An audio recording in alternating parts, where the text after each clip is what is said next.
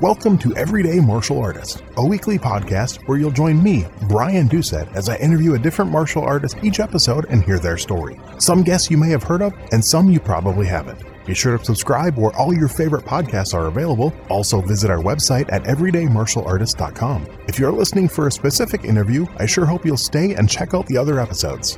A very special thank you to Topher Williams for our custom theme music. And now, the newest episode of Everyday Martial Artist. Everyday Martial Artist is brought to you by KOOnline.com for all your martial arts needs. Sparring and safety gear, rank belts, uniforms, weapons, patches, and more. Wholesale supplies made by martial artists for martial artists. Visit us today at ko-online.com. Hello and welcome to Everyday Martial Artist. I'm your host, Brian Doucette, and as we do every week, we're joined by a brand new guest talking about their life and their journey throughout the world of martial arts. My guest today started training with Ed Parker in February of '59 and has been involved with martial arts ever since. He was the fourth person ever promoted to black belt by Mr. Parker, and in September of '81 was promoted to 7th degree black belt by Mr. Parker. He was the first person in the Kempo community to design, develop, and implement a complete distant learning program. He wrote, directed, and acted in a feature-length movie and has acted in others. He's written a book and also has a passion for sculpting. Please welcome my guest today, Mr. Chuck Sullivan. How you doing today, sir? Wonderful. I appreciate your time. I know you're one of the people when I first launched this podcast, you were on my list, and I talked to you. You'll obviously never remember this, but we talked one time before, probably 25 years ago, when I had I kind of told you before we started recording, I had lived in California and trained some American Kempo, and when I heard about the Karate Connection and stuff, I had actually reached out to you and had the conversation with you and stuff, and I think I actually still have one or two of the VHS tapes. So on a shelf somewhere. So VHS, probably more than 25 years, actually. Been a little while, but so yeah, I truly appreciate your time, and I'm looking forward to this. What we do with all my guests, I want to go back to the very beginning. I want to know, I mentioned that you started with Mr. Parker in '59, but I want to know where that first spark came from, that first interest that kicked off your martial arts journey. Well, that's kind of funny because I had always had a desire to learn judo, and because karate was unknown completely, there was no such thing. The word itself, it was just one around any place. I never heard it, never dreamed of it. And I really had a desire to learn judo. And I actually had talked my mother into taking me into a judo school in Chicago. There was a judo school that was parallel or level with the elevated platform on one of the stops. And you would look right into the place. I actually got her to go in there. And the poor guys could barely speak English. And I'm sure they could have made a lot more money had they been able to just kind of explain what they were doing. But he kind of looked at me and one of the instructors, and he says, skinny, a bit up his neck. And my mother thought, that's not going to look very good. His is a big neck and a skin little, so we never went back. Oh, wow. So that was my experience then. But had I been able to go, I would have loved it. So where did you first heard about judo? I'm curious. Where did that interest come from? Well, judo was common in it's common knowledge really in the 40s. Okay. Where everybody, not everybody, I guess, but I knew about it, what it was, and so on. To me, it was just a mysterious Asian art, and I knew that it involved hurting people and throwing them and so on, and I was intrigued by it. So now we move up to February of 1959. Okay. And I was out of the Marine Corps so I got out in '54. So I was out almost 5 years to the day. Wow. Things were happening in February. I got drafted in February. Therefore, I got released in February. I started karate in February. I bought my first business in February. It was February was a big month. It's a good month for you. Yeah, it was. Tell you, in a couple of weeks, you should buy a lottery ticket. Good idea. Not bad. I probably will. Anyway, my brother-in-law came home. He was just out of the Marine Corps. And he came home one night. He was living with us until he got situated and so on. And he said, "Did you know there's a judo school up on Tweedy Boulevard, which is the boulevard in Southgate, main boulevard?" And I said, "No, but I will check that out immediately." So I went right over there. And he told me where it was. It's 2.5 blocks to the house. I could walk, but nobody walks in Southern California. Anyway, I got over there, and I'm looking in the window. The place was closed. And I'm looking in the window, and there's mats on the floor, there's a desk and a chair, and a little divider, and that was it. A couple of pictures on the wall. And I thought, well, I got to come back when it's open. And there was somebody behind me two guys leaning against a car fender, and one of them says, "You interested in that?" I turn around and said to these two young guys, and I say, "Yeah, yes, I am." How much are the judo lessons? Because that's the first thing I asked about anything. Mm-hmm. How much did it cost? Yep. Because that determined whether I could or would be able to do it or not. And he said, "Well, we don't teach judo here." Well, I look up on the roof of the building, and there's a great big sign that says JUDO. The sign on the window says J. So I said, "Oh, that's kind of interesting." I said, "Well, there was some more writing in the window," and I said, "Well, what's this Aikido?" And he kind of chuckled. He said, "Well, that's Aikido." And I said, "Well, what is it?" He said, "We don't teach that either." So now I'm looking around for Alan Funt with his candid camera. All right, Nice. They're punking me. They don't teach Aikido. They don't teach. And there was one more word in gold leaf on the window, and I said, "All right, Karate. I'll give it a shot. What is karate?" and he said, "No, that's karate." And I said, "Oh, that's what karate?" And I said, "What karate?" I said, "What is it?" And he says, "It's a striking art." And okay. So is boxing. And striking art. Well, he said, "Would you like to see something?" I said, "Well, yes, I would." So he had a key, and he was the caretaker for Blessed's guy. Mm-hmm. And we walked into the place, and now I'm 27 years old at this time. I'm not a kid. I'm not some wide-eyed 16-year-old that can be, easily impressed. And he's showing me stuff, and I'm thinking, I do not want to mess with this dude.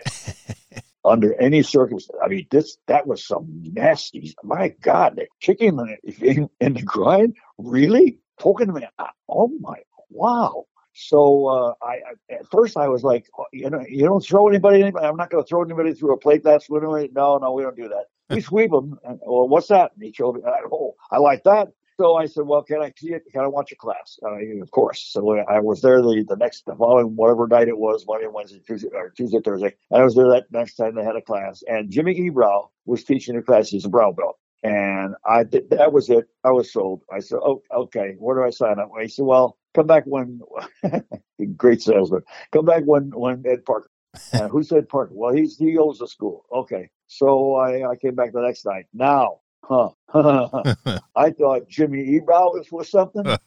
Holy mackerel. When Ed Parker moved, I want to tell you, there was electricity bouncing off the walls. When he moved, you could feel the energy go through the floor, into the walls, and crack them. And I said, oh, I got to get me some of this. As it turned out, I got me a whole bunch of it. And I signed up, and at that time I was taking some night classes at Compton College. Okay. And I couldn't go both nights, Tuesday, Thursday, or Monday, whichever it was. And so I signed up for one night a week, and it cost me $6.25 a Wow. month.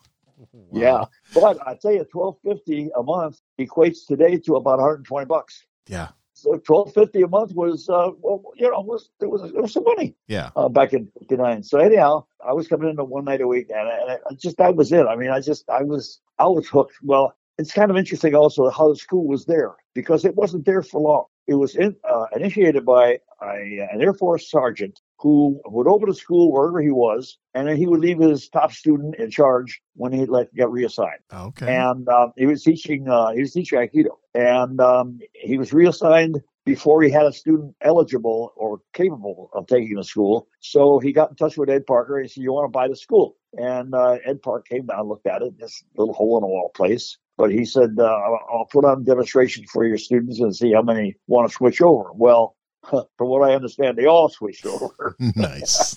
All they had to do was see him move, and that was it. It was like, what am I doing with this Aikido? And anyhow, so it was only there for a few months, because you can't run a business 5 nights. You're only there 4 nights a week, and you're only there for 4 hours. Yeah.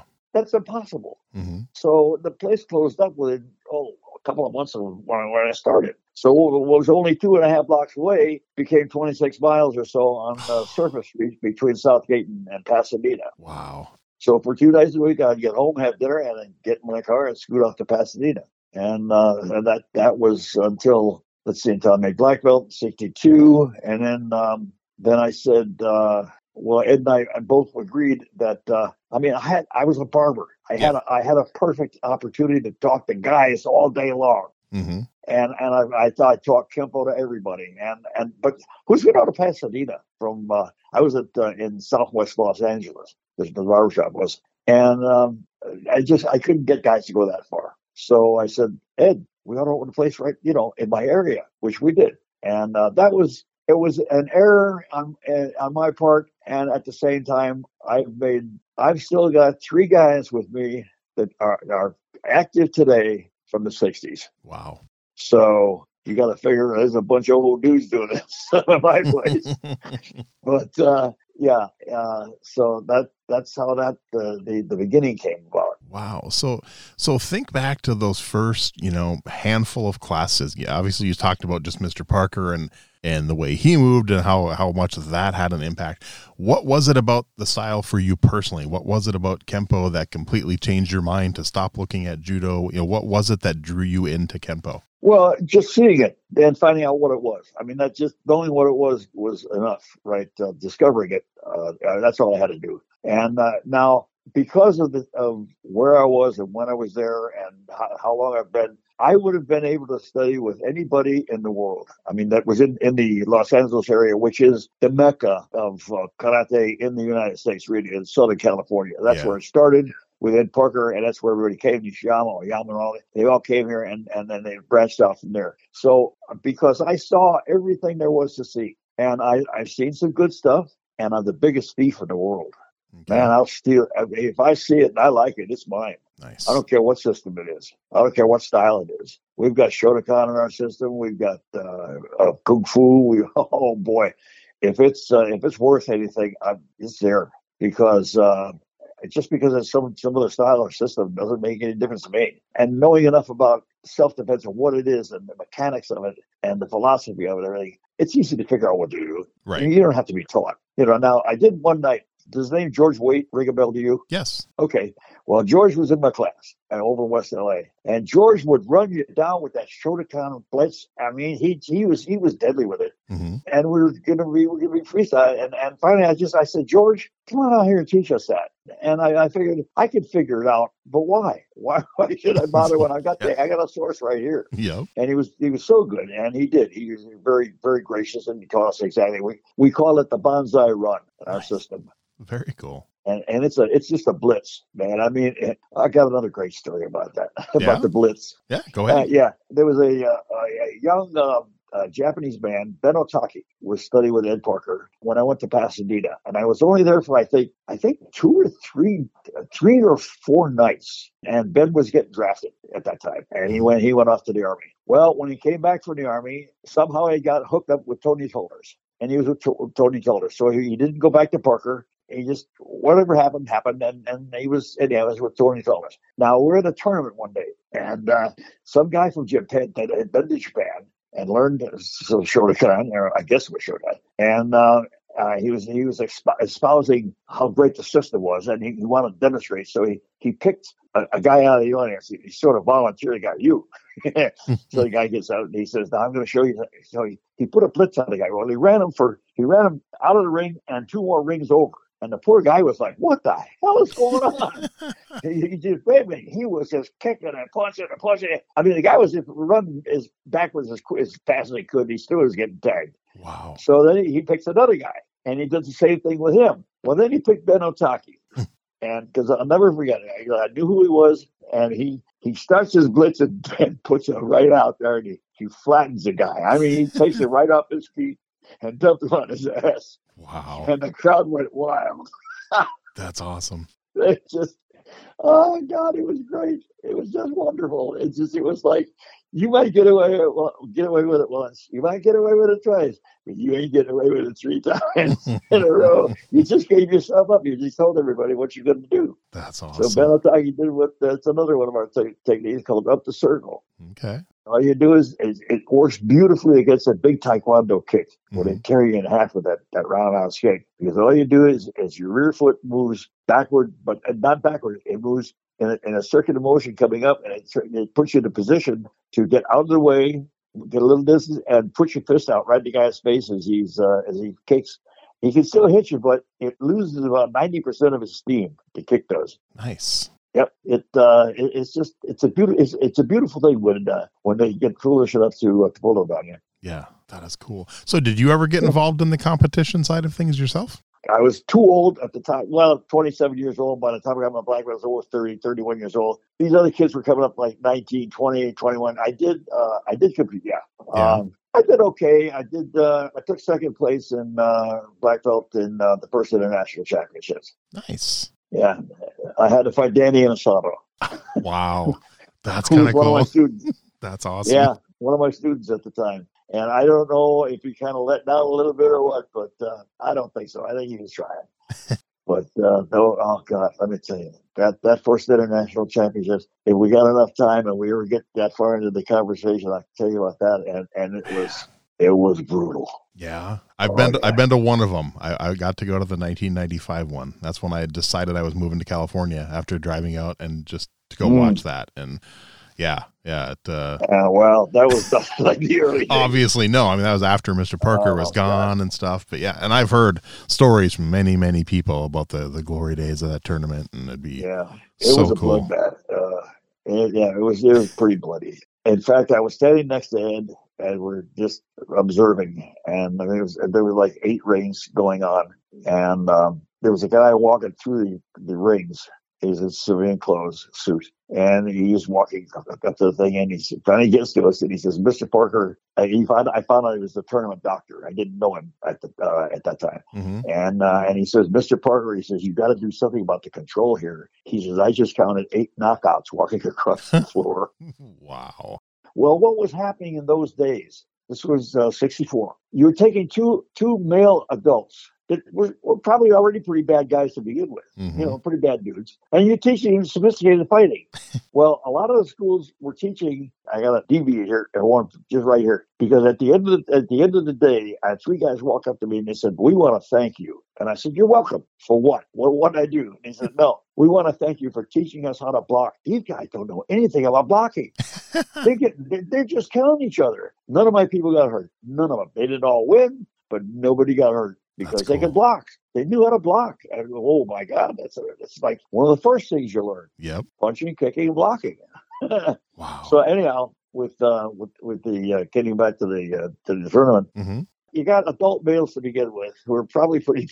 They want to learn how to fight. They probably already know how. And you teach them some sophisticated stuff, but you don't teach them how to block. Well, you got 2 animals going at each other. It it was brutal. It really was. Because that was one of the things I found that they were very, very light on, was self-defense. They were very offensive, but their defensive skills weren't very good at all. So it got a lot better later, obviously. But wow. So then you were there when Bruce Lee did his famous demonstration? Yep. How was that? How was that to see in person? It was, well, who knew who he was? I knew who he was because I'd met him before. Right. We were on a first name basis. And you want to hear about that one? Yeah, if you want to. Yeah. And I met Bruce Lee. Well, Bruce Lee came down to the studio, the Passenger Dojo, with Ed Parker, and because Ed was introducing him to the people that he knew in the movie industry, because that's where Bruce wanted to wind up. So I remember him walking out to the mats. We're coming from the back dressing room, and with our jackets and shoes and stuff in our hand, and going to put our shoes on and go home. And he met us about halfway, and he said, "I want you guys to meet a hot young martial artist." I'm reading the exact words. "A hot young martial artist. This is Bruce Lee." Well, he could have said "Ook look Luke." I mean, okay, fine. So we all shook hands, and then Ed got called to the phone or something, and he had to leave. And Bruce immediately took over the conversation. Immediately. And he was telling us how he had just returned from Hong Kong. And we were like, "Oh, wow, Hong Kong, the mecca of Kung Fu," which our system basically is. I mean, it's Ed Park. It's anyhow, it's Chinese kind of thing. So, and we're like, "Oh, wow, Hong Kong." And we said, "Well, so what are the martial arts like in Hong Kong?" And he said, "Well," I've got my little imitation of Bruce. He's got had a little speech impediment. And he said, "Well, it's 95% commercial bullshit." And we were like, "Oh, really? Holy mackerel, commercial bullshit." Okay, well, if he says that he was there, and he said, we said, "Well, how about those other guys?" He said, "Well, half of them are trying, but they don't know what they're doing." And we're like, "All right, now we're down to 2.5%. What about those guys?" He said, "Oh." He says, you round eyes that get murdered going down the alley where they work out. He says, you'd never make it alive. And we're like, okay. Wow. Triad, tongue. This was the no nonsense part. Anyhow. Yeah. So now we're talking, and he's showing us his forearm. It was like a piece of hardwood, like metal. Wow. I mean, you couldn't dig your finger into it, your fingernail. I mean, it was like, what the hell is under that skin, for God's sake? And we're just talking, and then he said, he dropped a bomb on us. He says, by the way, I was watching what you were doing earlier. And he demonstrated a move that we're doing in the class. And I wish I could remember what it was. It wasn't enough to make me say, "Oh my God, our system is full of shit." Or anything like that. It was, but he picked something out that was definitely wrong. I mean, wrong. Well, that's what he said. We said, "Well, what do you mean?" And he showed us, and he says, "Well, I just want it because it's wrong." And we said, "Well, what do you mean by wrong?" He said, "It violates a principle. It's no good." And we're like, "You got a lot of nerve, kid, coming in here." And with your mentor, I mean your movie mentor, at least, and pointing something like that out. And I was offended. Mm-hmm. And I remember Dave Evler, he grew about 3 inches in height. And he kind of looked at me like, you want him or should I take it? And I'm like, no, let's hear what he has to say first. I want to hear what he thinks is wrong. Well, he proved it to us. It was a bad move. Wow. It was a bad, well, I can give you an example. The short hour block, like in short form 1, the short hour block should not be in the system at all. It should never be taught, should never be shown, because first of all, you're blocking with your radial nerve in the arm. That's ridiculous. You don't block with the radial nerve for your arm. You block with the radial nerve of the other guy's arm. Secondly, there is absolutely no strength in that arm whatsoever. A 10-year-old kid can pull that arm down, which means if somebody is blasting you, you pull that move on them, a short hour block, your head's going to get taken off. Wow. It should not be in the system, but yet they're teaching it today because it's in short form 1. Ask us if we teach it. I'm guessing you don't. Of course not. Nice. No, well, we don't do short form 1. Anyhow, we've got our own blocking methods.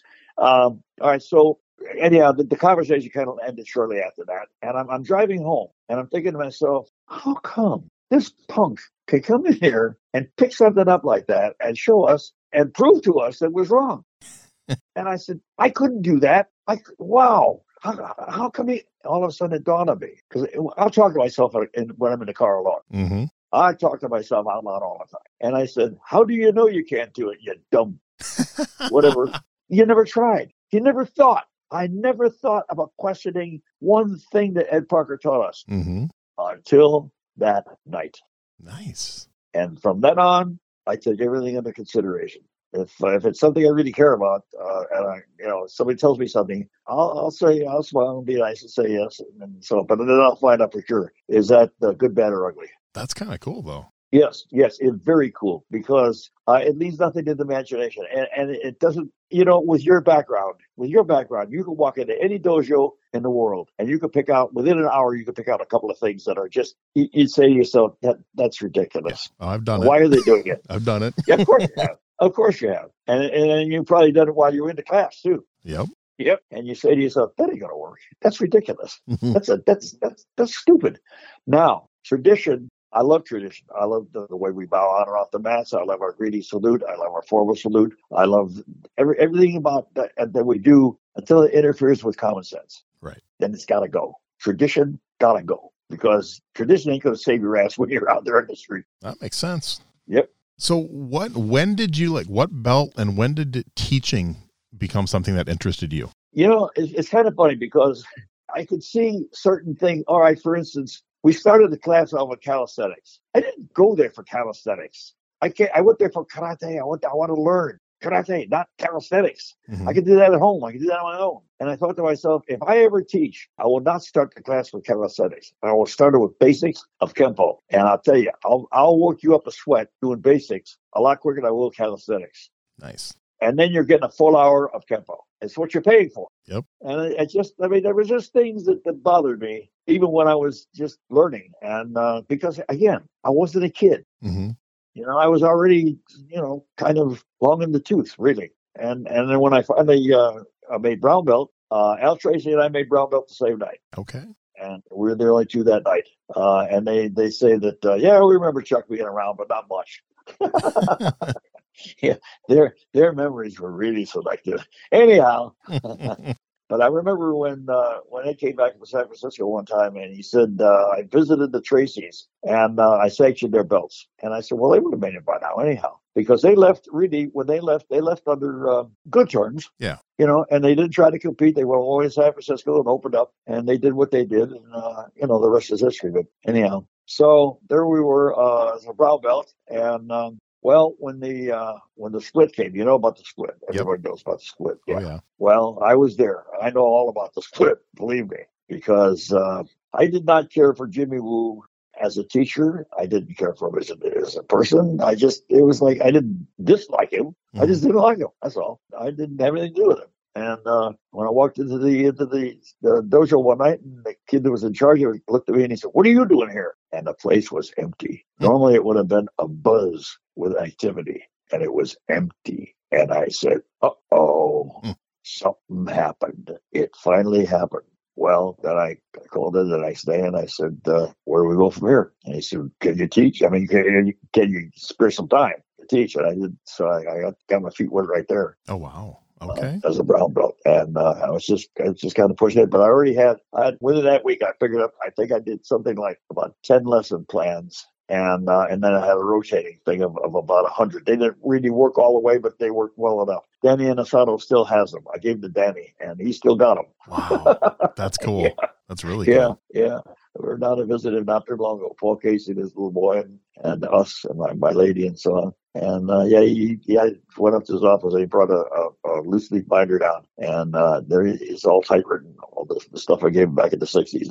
Wow, that is really cool. Yeah. So what led to the decision then to open your own school? Well, it was because of being so close. I wanted to have it near the barbershop so I could steer a lot of business into it. Okay. And I could bring the people that really wanted it into it, because I knew I couldn't get them to go to Pasadena. Mm-hmm. I would have gone to San Diego if I'd had to. Yep. I mean, I'd have gone no matter. I mean, if it was possible, I would have gone. I don't, it wouldn't have mattered to me.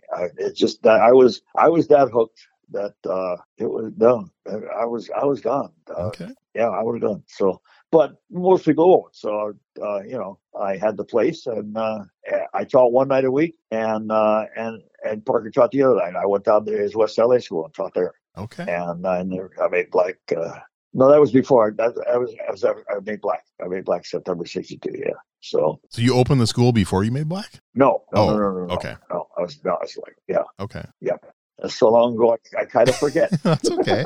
What led to the idea? Where did you come up with the idea to do distance learning? Because that was definitely, I mean, it talks about you being, the first in Kempo, but that had to have been one of the first in any martial art to do that. I mean, was kind of groundbreaking at the time. And also, I know a lot of people didn't think it was possible. And even up until like 5 years ago, people were like, oh, you can't learn through distance. And of course, COVID proved everything wrong with that. But I mean, you were way ahead way ahead of the curve on that. Right. All right. Well, by that time, this was in 1988. All right. Now, Vic LaRue had been a student of mine as he started out 16 years old. Mm-hmm. And some 50 somethings, by the time we got into this thing. And he kept saying, "Chuck, we got to make videos. You got to make videos." I said, "No, we don't. No, we don't." and he said, "No, we got to." And I said, "Why?" He said, "Because everybody is." I said, "Ask me if I care." I don't care what everybody else is doing.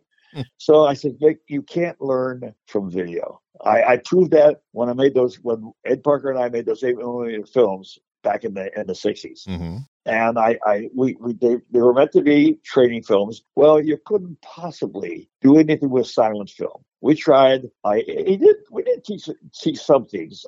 He called me up one day and he said some guys from the East Coast came in, and they learned the 2-man set, the black belt set. And he said, except for a couple of really minor corrections, he said they had it. And I felt really good about that because they learned it right off that film. Mm-hmm. And it was silent, but we broke it down to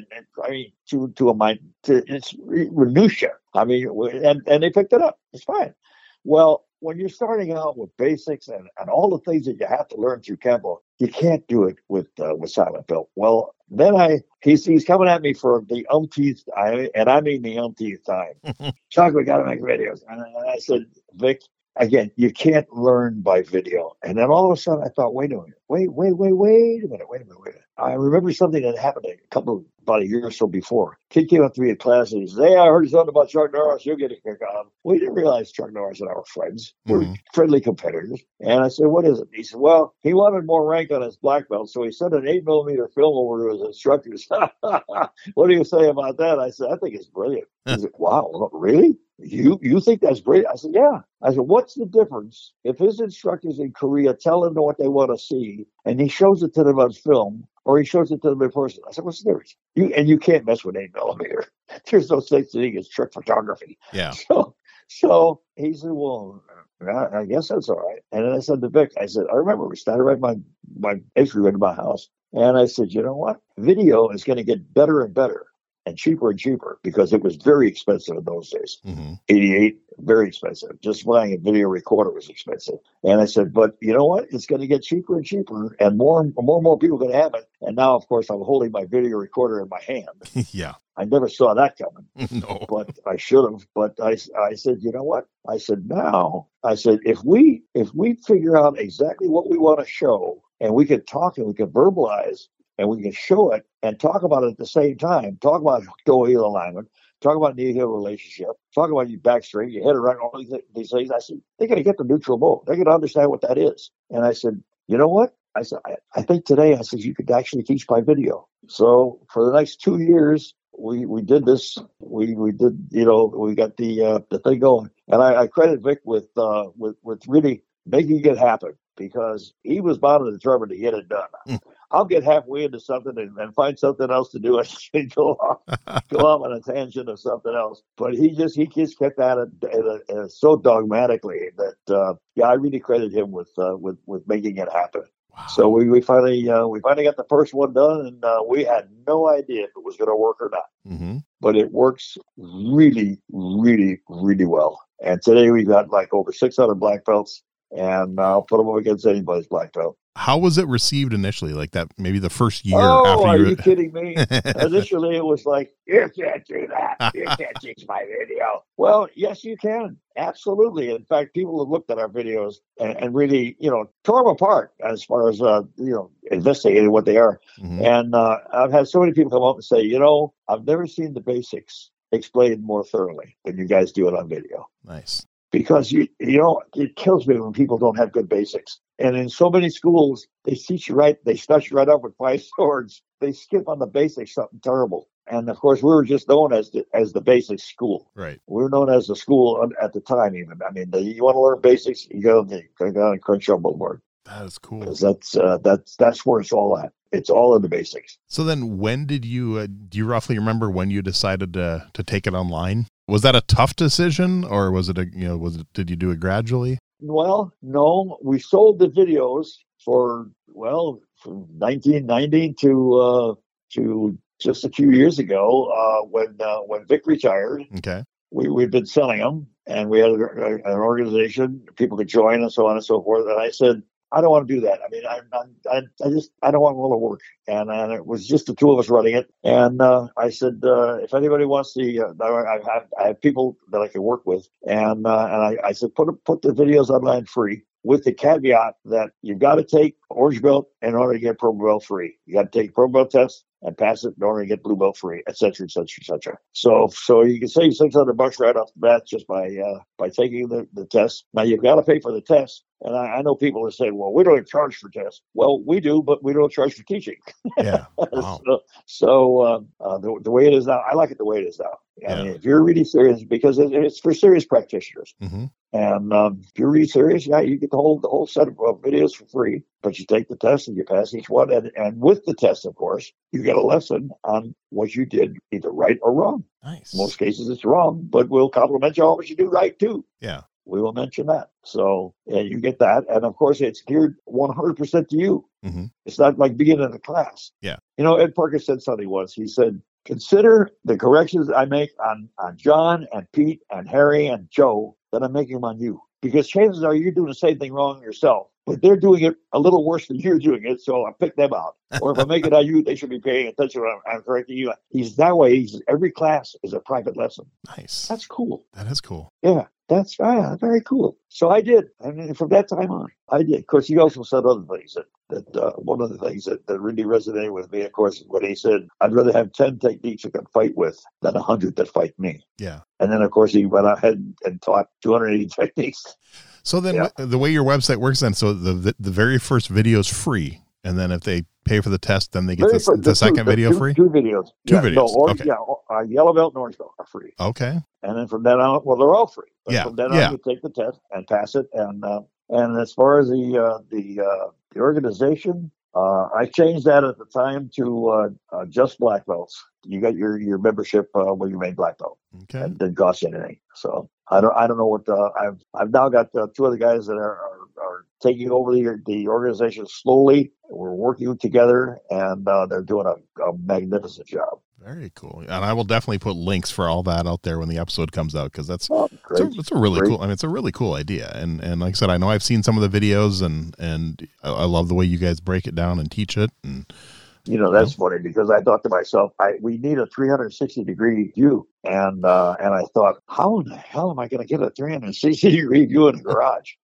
So, I mean, you're going to see my workbench. You're going to see all the things you don't see on the videos. And then all of a sudden, I thought to myself, wait a minute. I don't need to go around myself 360 degrees. All I got to do is turn to the four corners of the compass. There you show go. it from the front, the sides, and the back. Yep. How cool can you get? That's right. This is so funny. I'm really trying to think of how the camera's going to do the 360-degree turn all around me or us, That's funny. It's so simple. So think back then to that very first class you taught as a brown belt to now. Over all those years, what do you think has changed the most about your teaching style? Not much about my teaching style. Really? Really? No, not even. You watch what the people are doing, and you guide them along as best you can. My teaching style, I've had some fun things as a teacher.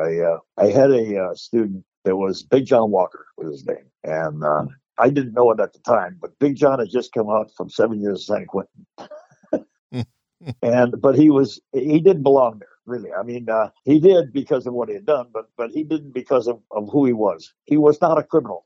And he didn't have a criminal mind. He was raised by a criminal, and he was raised by the second most notorious con man in the history of the country. Okay, Pierre Lafitte was his name. Anyhow, so John had done some bad things. But he came out and he was studying, and he had a young man with him, and I'm teaching blocking, and I'm teaching I don't know, inward or outward as a block, and his hand kind of timidly went up, and I said, "Yes, John, what?" He says, "Does this really work?"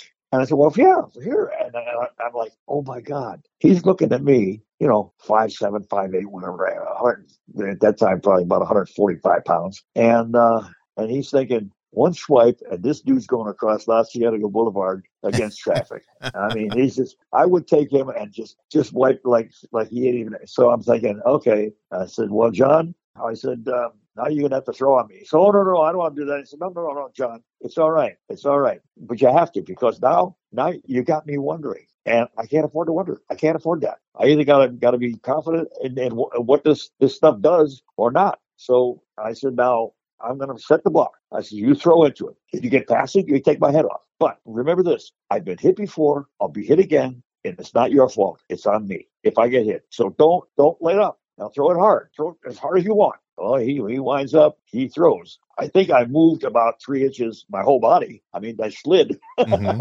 Wow. He's a big man. And I said, "Want to do it again?" He said, "No." I said, are you satisfied with that? He said, "Yeah." So, okay, let's go. So we went over the class. Well, about 5 years later, we're out someplace because John stayed with us and he made black belt. And we're out at some tournament or some demonstration or something. And we stopped on the way back for some pizza and beer. And John couldn't tolerate anything alcoholic. Well, that night he had a beer. Big mistake. And I remember him looking across the table at me. And all of a sudden, we're talking and laughing. And he points his finger at me. He says, "You really pissed me off one time." And I did. I mean, we're friends by now. We're tight friends, I said, "Well, what do you mean when?" He says, "You remember that night over in La Cienega Boulevard when I asked you about a block?" I said, "Oh, I remember that." He says, "Yeah, you remember that." He says, "Well, you killed my arm." And I said, what? He said, you killed my arm. He said, you know what I do for a living? Well, he was a sound man for ABC TV, and he twisted dials. He said he holds a boom mic, and he says, I couldn't damn near not be able to do my job. Wow. He says, which I thought I was going to have to, get into another line of work, which we would have hated because he loved what he did. Mm-hmm. And I said, well, John, that wasn't my power. That was your power transferring back on you. And he says, I know that now, but I didn't know it then. That's awesome. Yeah.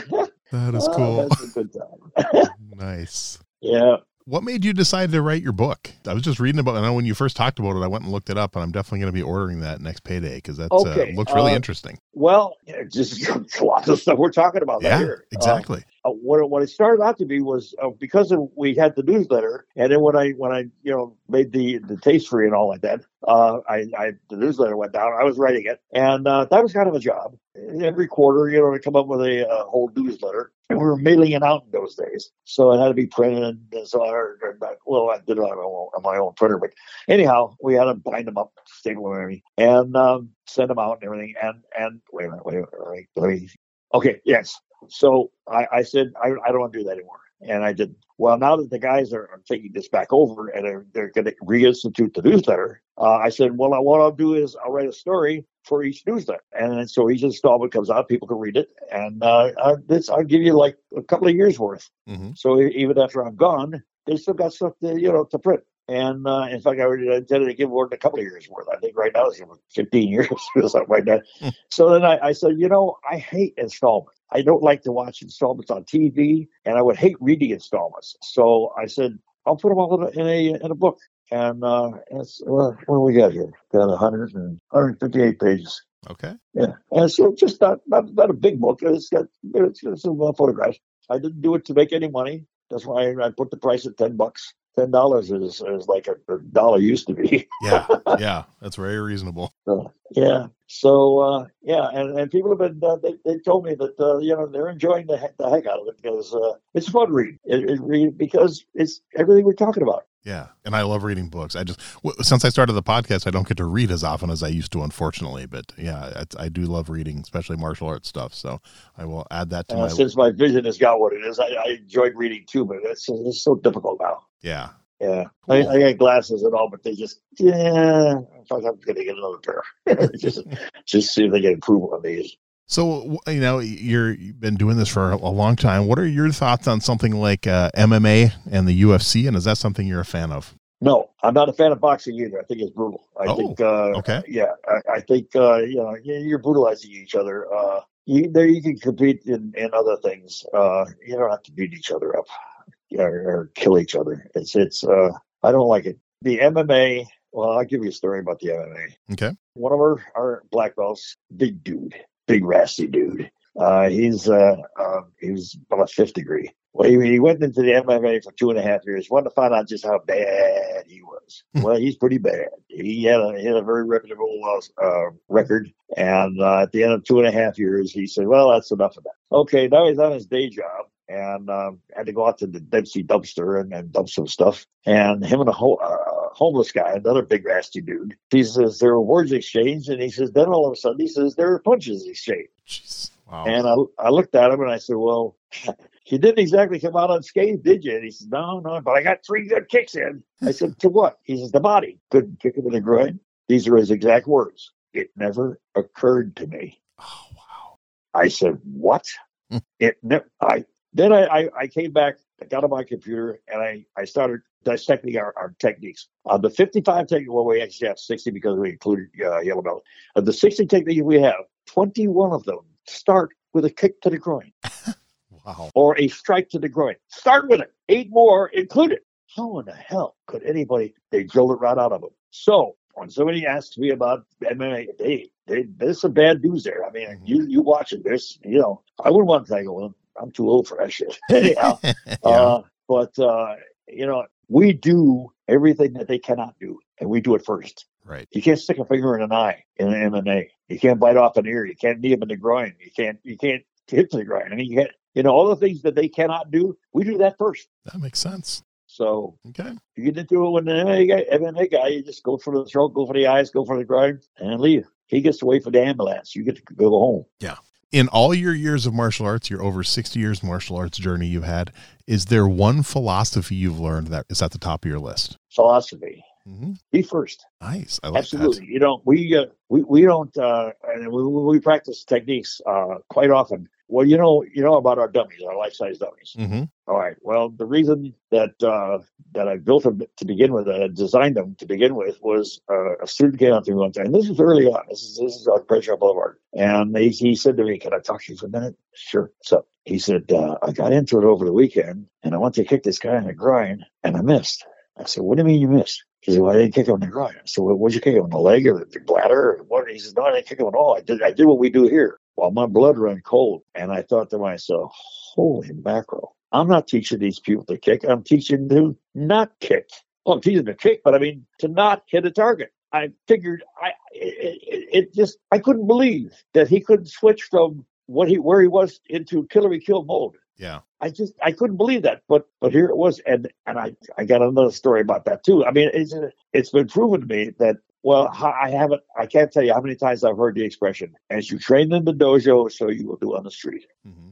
Now, if you practice coming up short with every blow that you do because you can't hit your student because that's too damn expensive, yeah. You run out of students in a hurry, and that's all you practice, and that's all you do. That's where you're very, very likely to do on the street. Yeah. I've always said to myself, "Oh no, that wouldn't happen to me." How do I know? Yeah, I don't know. Well, yes, I know because I hit those dummies. I kick them as hard as I can. And I hit him as hard as I can, and I hit him as fast and as often and with as blended as moves as I can get. And when you start hitting things, at first you go put it in the air because you're doing air tempo. Well, after you start hitting things, you go boom, boom, boom, boom, and the motion just stops with the strikes. Well, after a while, that picks up again. You start to put it, and you blast them, and you're not blasting 1, 2, 3, 4. You go, "What is wrong? What is wrong?" That makes sense. Yeah. Makes perfect sense. Oh, yes, it does. It makes, here again, if it ain't logical, I don't do it. Yeah.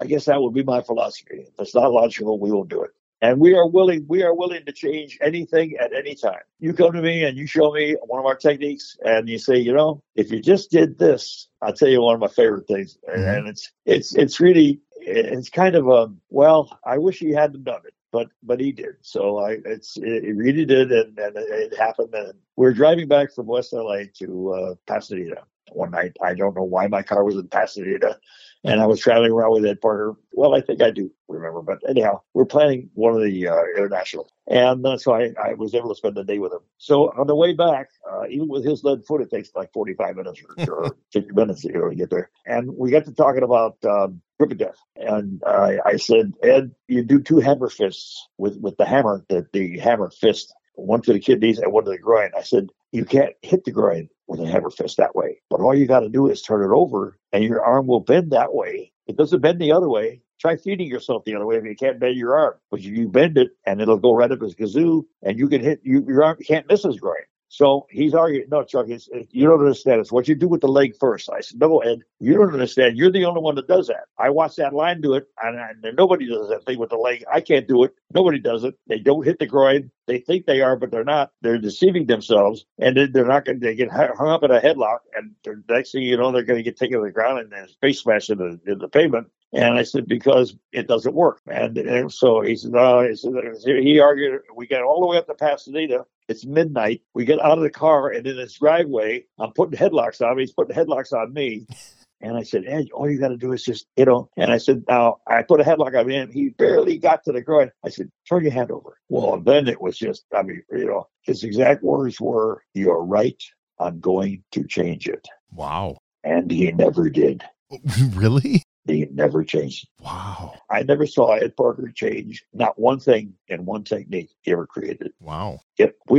Our system has been alive for like 33 years now, and we have changed about 12 things, and many bad for 33 years. Yeah. And we look for them. We look for changes. I was going to ask how many of your techniques in your system are the original way that you learned them from Ed Parker? None. Wow. It's altered and modified that much. Yep. That's good. Yeah. Okay. That's good. Yeah. Even Crenshaw, we called it 5 count. It was 5 count, then it was 5 swords. And when he named the techniques, I didn't want to name the techniques because I thought that was kind of like plagiarizing Ed Parker. And then I remember he'd give me a book. It was all in Chinese, and somebody had written in English under the caption under each picture. And I thought that's where he got the idea. And I looked heavenly and heavenwards, and I said, "Thank you, Ed." And so we named our techniques. So instead of the third one for brown and the fourth one for green, and we gave them names, and we did it by making it a contest. We set out a code. Like a backfist was serpent strike, a punch was thunder, a kick was lightning, and so on, and all the things. So you tried to make it either you tried to name the technique for what it does, or where it hits, or who's doing it, or whatever. Dragons in a wedge. I mean, that's two people attacking you. And anyhow,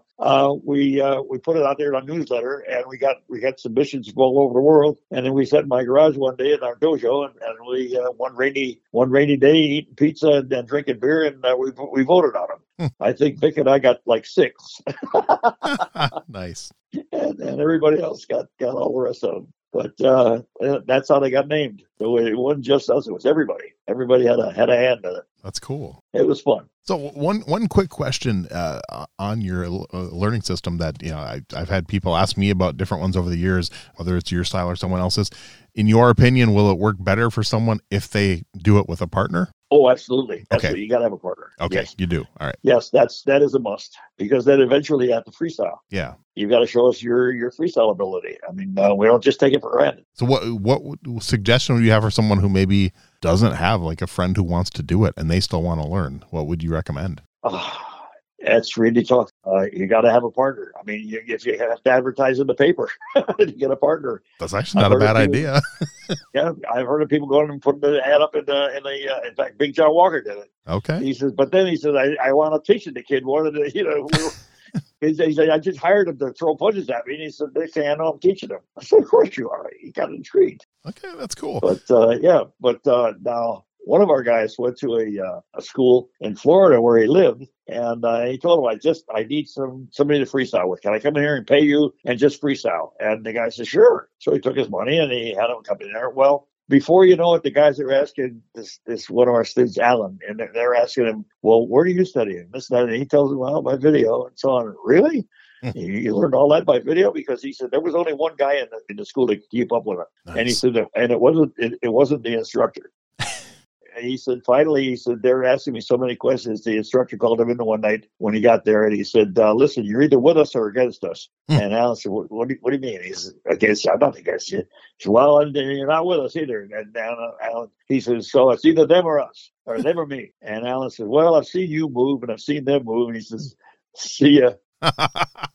And he's the guy stood up behind his desk, and Alan was like, you want a thump? You really want to do this? And he sat back down. Wow. So that's funny. There you go. Yeah. Okay. All right. I have some fun questions to wrap up the interview. Now, this one, it doesn't necessarily have to be 4. I've had people give as few as 2 answers and as many as 8. So it's kind of up to you. But if you could give 3, 4, 5 names that you would put on your personal Mount Rushmore of martial arts. Ed Parker, obviously. Yeah. In the early days, because he was so influential on my learning. Jimmy Ebrow was excellent. Rich Montgomery was the first person to make black belt through Ed Parker. Okay.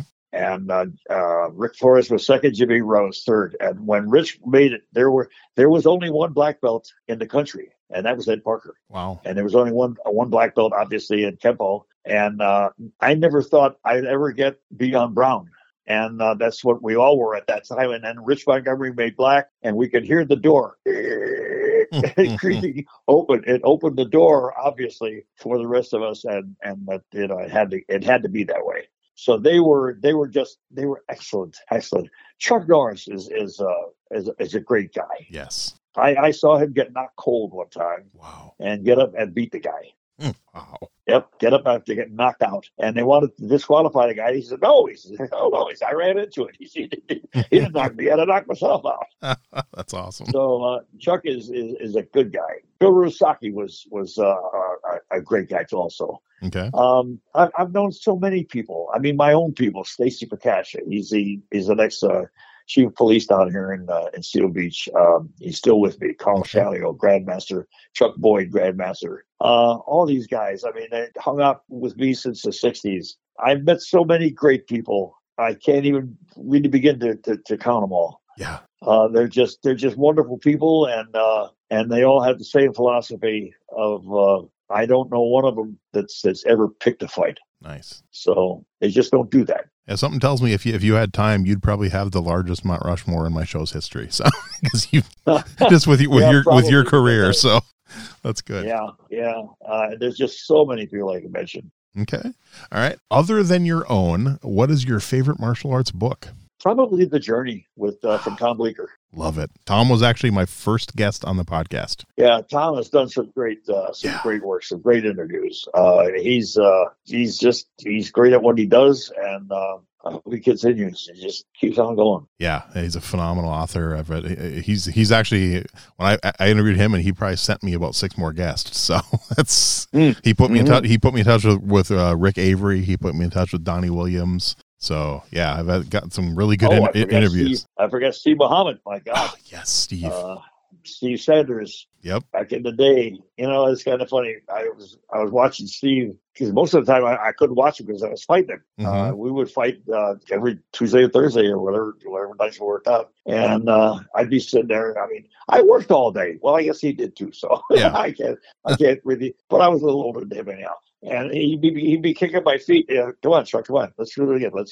Steve, I'm tired. For God's sakes. All right, I'll do it again. Well, I was watching him one time, and when he sat down next to me, I said to him, "Do you know that you never put your rear heel down?" He said, "I don't." I said, "No, you never put your rear heel down." Well, I experimented with that, and that changed our neutral bow. Oh, wow. Because raising your rear heel loads up your rear leg. Mm-hmm. And have you ever heard the expression, "but caught flat-footed"? Yes. Oh, yeah. Well, that's what our neutral bow is, flat-footed. Okay. You raise that rear heel, it makes you about 30% faster. Nice. In all your maneuvers. Try it. Okay. That's cool. Yeah, Steve, he's one I'd love to interview. Oh, God. I'd love to chat with him. Oh, boy. Yeah. And he turned it on his head, man. He was... Yeah, as a matter of fact, he got so good so fast. There's things that he missed coming up. Yeah. He just started beating everybody up. So you had to do what you did. You just had to. You couldn't say no. I remember Curtis Pulliam was one of Steve's guys. Curtis looked at the white belt division. He came to me and he said, "Chuck, that white belt division is a killer. Let me fight brown belt." I said, "You think you're ready to fight those guys?" He said, "Yeah." Well, he won the division. Wow. So the next year he comes back and he says, "Chuck," he's like, "The brown belt division don't look that tough. He's only fight black belt division." So I give him a black belt. And I didn't promote him. Well, I did afterwards, obviously, because he won his weight division in black belt. So yeah, we had some real killers. Yeah, I had a friend like that. My good friend Damien. He quit martial arts, unfortunately, but I remember when he was a purple belt. And my instructor, he was one of the most just naturally talented, gifted martial artists that I ever met in my life personally. And he's the one who came to California with me in '95 to go to the Long Beach tournament. But he entered a tournament one time, and my instructor's like, he's like, "You're too good. I can't have you fight other purple belts." And he put him in black belt division just to give him more challenge. And he won black belt division as a purple belt. So I was like, wow. Holy mackerel. Yeah. I'm like, it's when you see someone like that, you know it. I mean, there's just something special about him. Yeah, you do. I remember when Steve, we had brought our guys out to the West LA school and from Crenshaw, and at the end of the evening, this skinny little guy comes up to me. He says, he says, "Where do you guys work out?" I said, "On Crenshaw Boulevard, Southwest LA." He said, "That's my backyard. Where?" And I told him on Florence Avenue. Whoa. He said, "Can I transfer?" And I said, "Well, this isn't exactly the public school system. No, you can't transfer. But as soon as you get done here, it's still in Ned Parker School. Yeah, come on up." So he did. That's all there was to it. That's awesome. Nice. All right. Do you have a favorite martial arts TV show? Wow, TV show? No, I can't say I do. Really?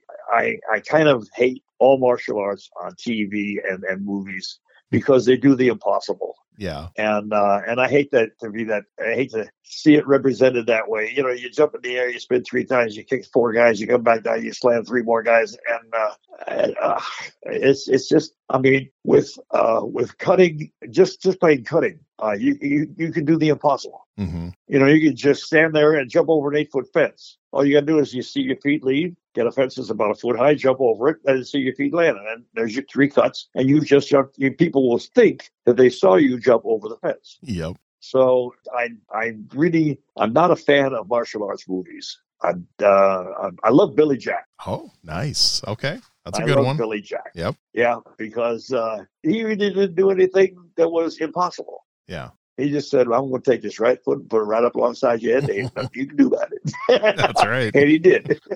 Yep. That one's been picked a few times, actually. So a lot of people like Billy Jack. Yep. Now, the rest of them, I don't, in fact, I don't like them. I don't go see them. So what were your thoughts then on The Perfect Weapon? Do you think they represented Kempo pretty well on screen? Oh, yeah.